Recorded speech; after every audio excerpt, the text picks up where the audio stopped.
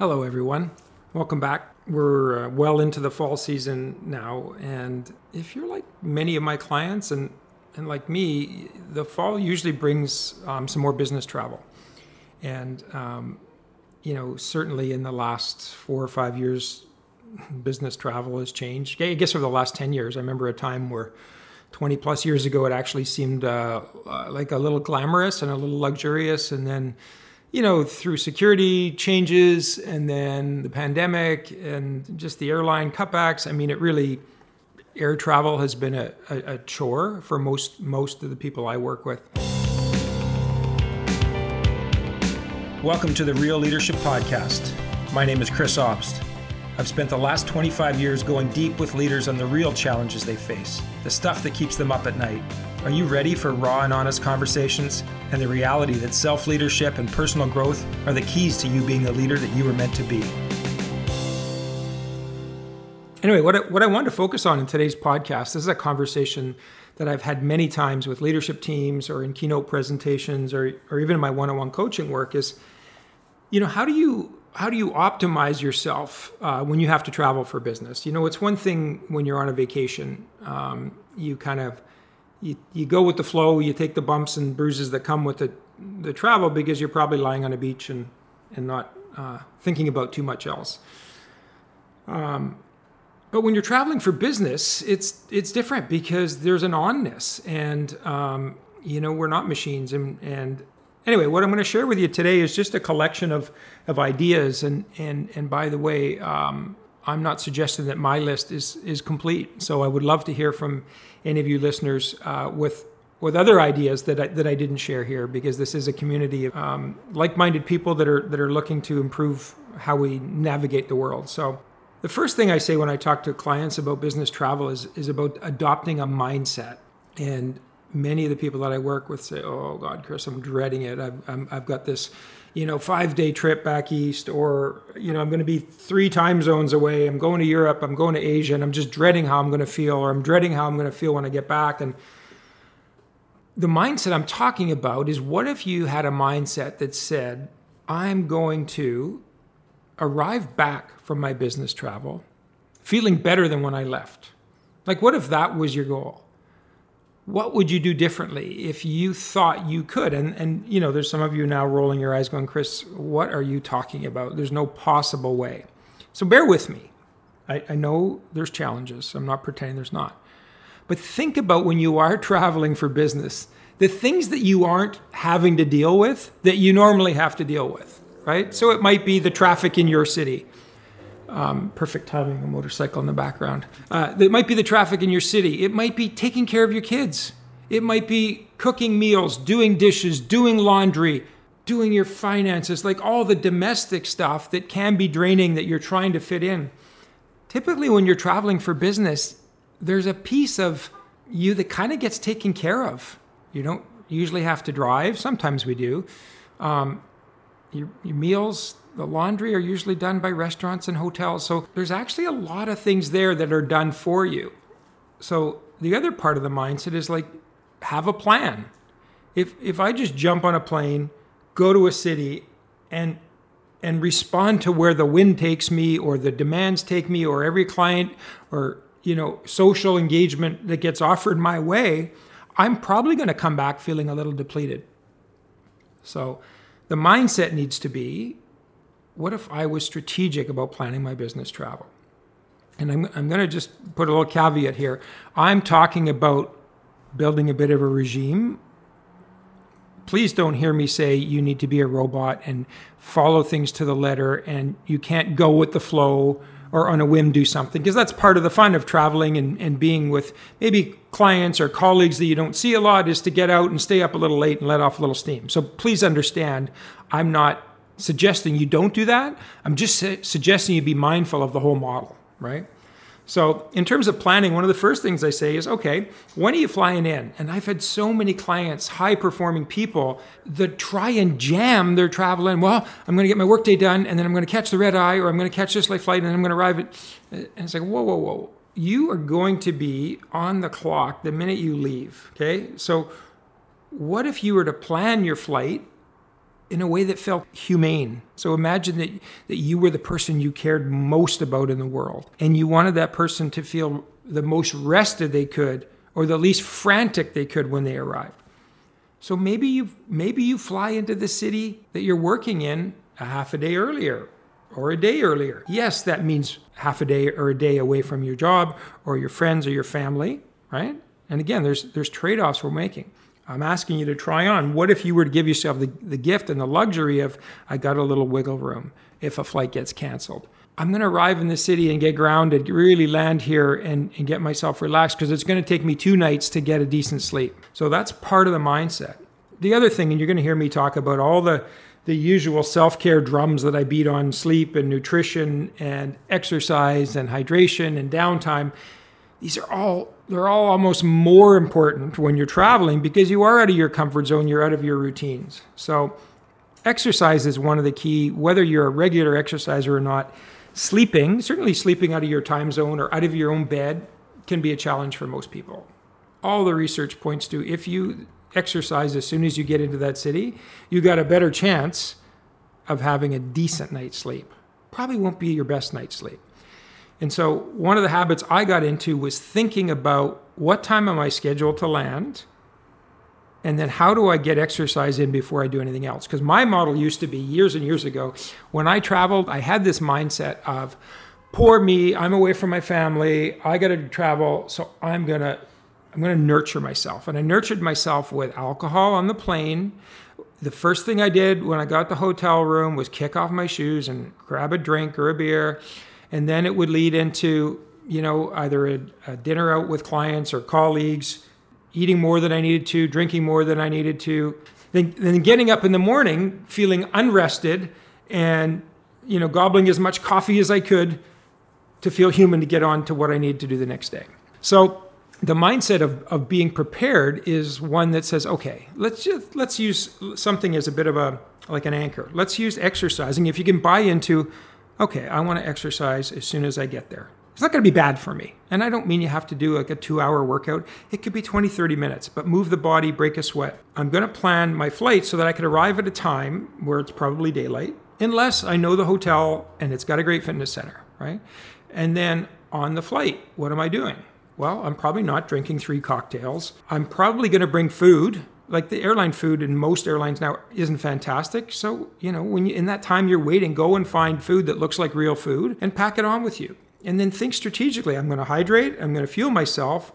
I've often found myself in a cab just eating like a good energy bar or something, going, okay, I'm going to be at the hotel in 30 minutes. I'm literally going to drop my bags, put my workout gear on or my running shoes, go out into a park or down to the gym and do 30 minutes, just break that sweat, right? So that's just, none of this is heroic. It's not rocket science, but it is very intentional. So I just found when I started doing that, how I behaved on the plane was very different. Certainly I wouldn't just sit and sit and sit. I wouldn't sit because of movies, 2.5 hours and just sit through 2 or 3 of those. I'd make sure I got up every 45 minutes, stretch my legs, which is one of the reasons I always want an aisle seat, and drink lots of water. And if you drink lots of water, then you have to get up and use the restroom, and that's a good thing. So you're flushing your system, you're staying hydrated, you're moving your body. And then when you get into the city, you get that exercise in, you have a shower, you're kind of more inclined to think about how you feel after you've had a workout, the type of foods that you crave versus when you're just exhausted, right? Our brain does interesting things to us when we're depleted and worn out. We start craving sort of like the foods that make you even more tired, the starchy foods, the sweet foods. And again, I'm not saying don't have fun and don't enjoy, if you go to Chicago and you want to have a deep dish pizza, then do it. The point is to be intentional and mindful about what you're doing, right? Have a bit of a plan. So if you follow along, you start off with the workout, then whether you've got a dinner in or a dinner out with clients, and I guess I'll touch on that now. A lot of the people that I work with, they want to maximize their business travel. And a lot of organizations that would bring me in to speak, to do keynotes and facilitations at events, they'd literally fly these people in from all over the world, multiple time zones. And then they'd want them to sit in a hotel ballroom for 10 hours straight. And often I was someone who's with them from 2 to 8 hours. And I'm watching these people just almost crash during the day because they flew all night. So there's this mindset of, we want to maximize our time, but more isn't always better. and sometimes less is more. And I think in terms of you planning, if you're on a business trip for 2 or 3 nights, I think you need to be mindful about, okay, well, this is the night I'm going to go out. This is the high leverage night in terms of the right people I want to be with or the right venue we're going to, but it doesn't mean you have to go out every night. And those of you, and I know half of you are introverted by nature, which means even if you love your work and you love your clients and colleagues, there's a part of you that would rather take a bullet than be out on when you could be sitting watching a show quietly, because you never do, or reading your book. So you need to honor that. You need to give yourself the gift of treating yourself like a human, treating yourself with care. So again, it's thinking about, okay, I'm going to have to say no to some things. And I don't care if you're, a mid-manager, a senior leader, a C-suite executive, you have the right and the responsibility to say no. Just because you're in a town, a city on business, it doesn't mean you have to say yes to every evening event. Obviously, there's some exceptions to the rule, but in general, you're being paid to be on during the day. And if I stay up till 12:30, eating and drinking late, and I need to be on at 8, I'm not going to be the same version of myself. I'm not going to bring the best version. So just a mindset around that. Other little tips and tricks. So if you got the mindset, I'm going to get the exercise in.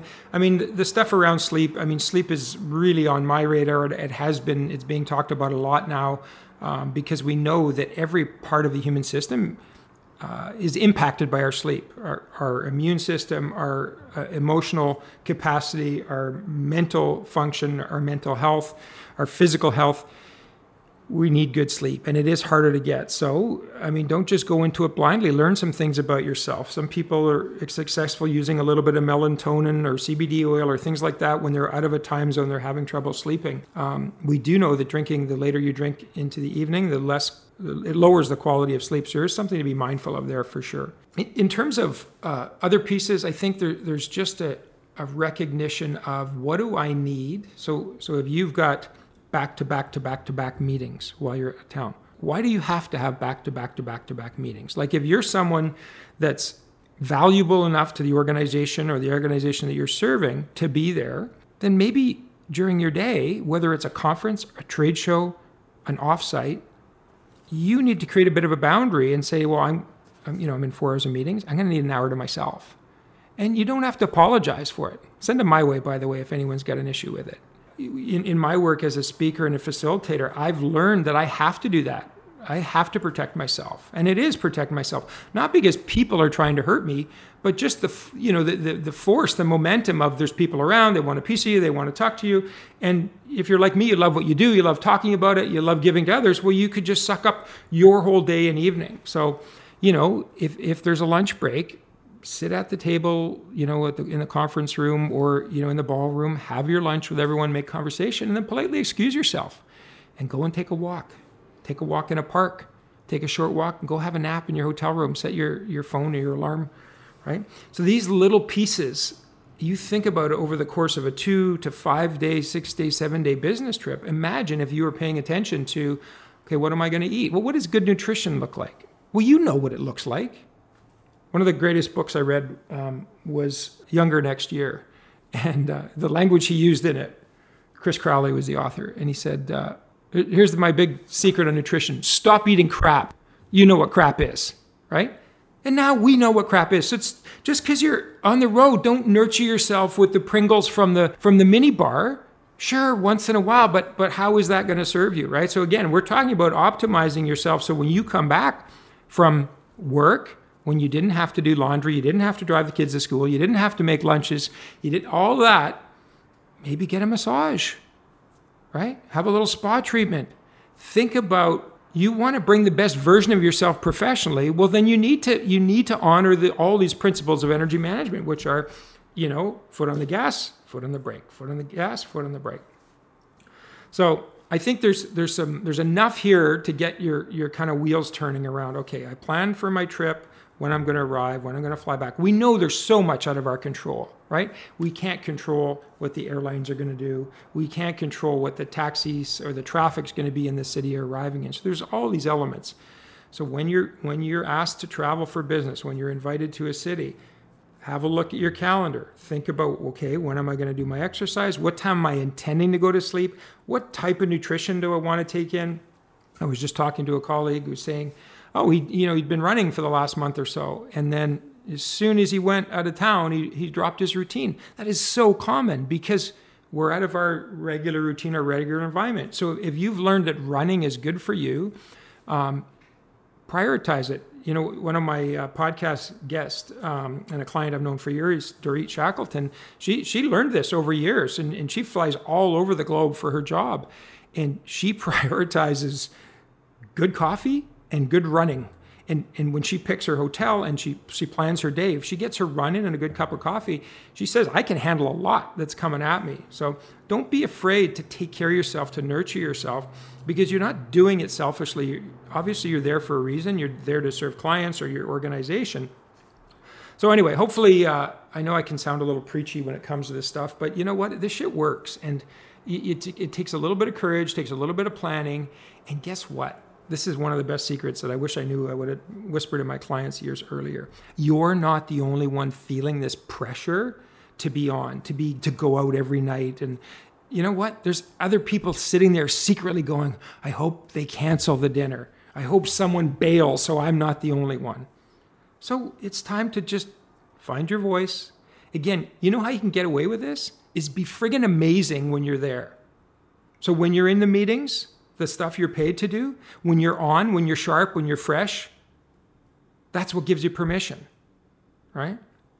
I mean, I have to do that because my clients are paying me money to stand in front of an audience or a group, big or small, and educate and inspire them.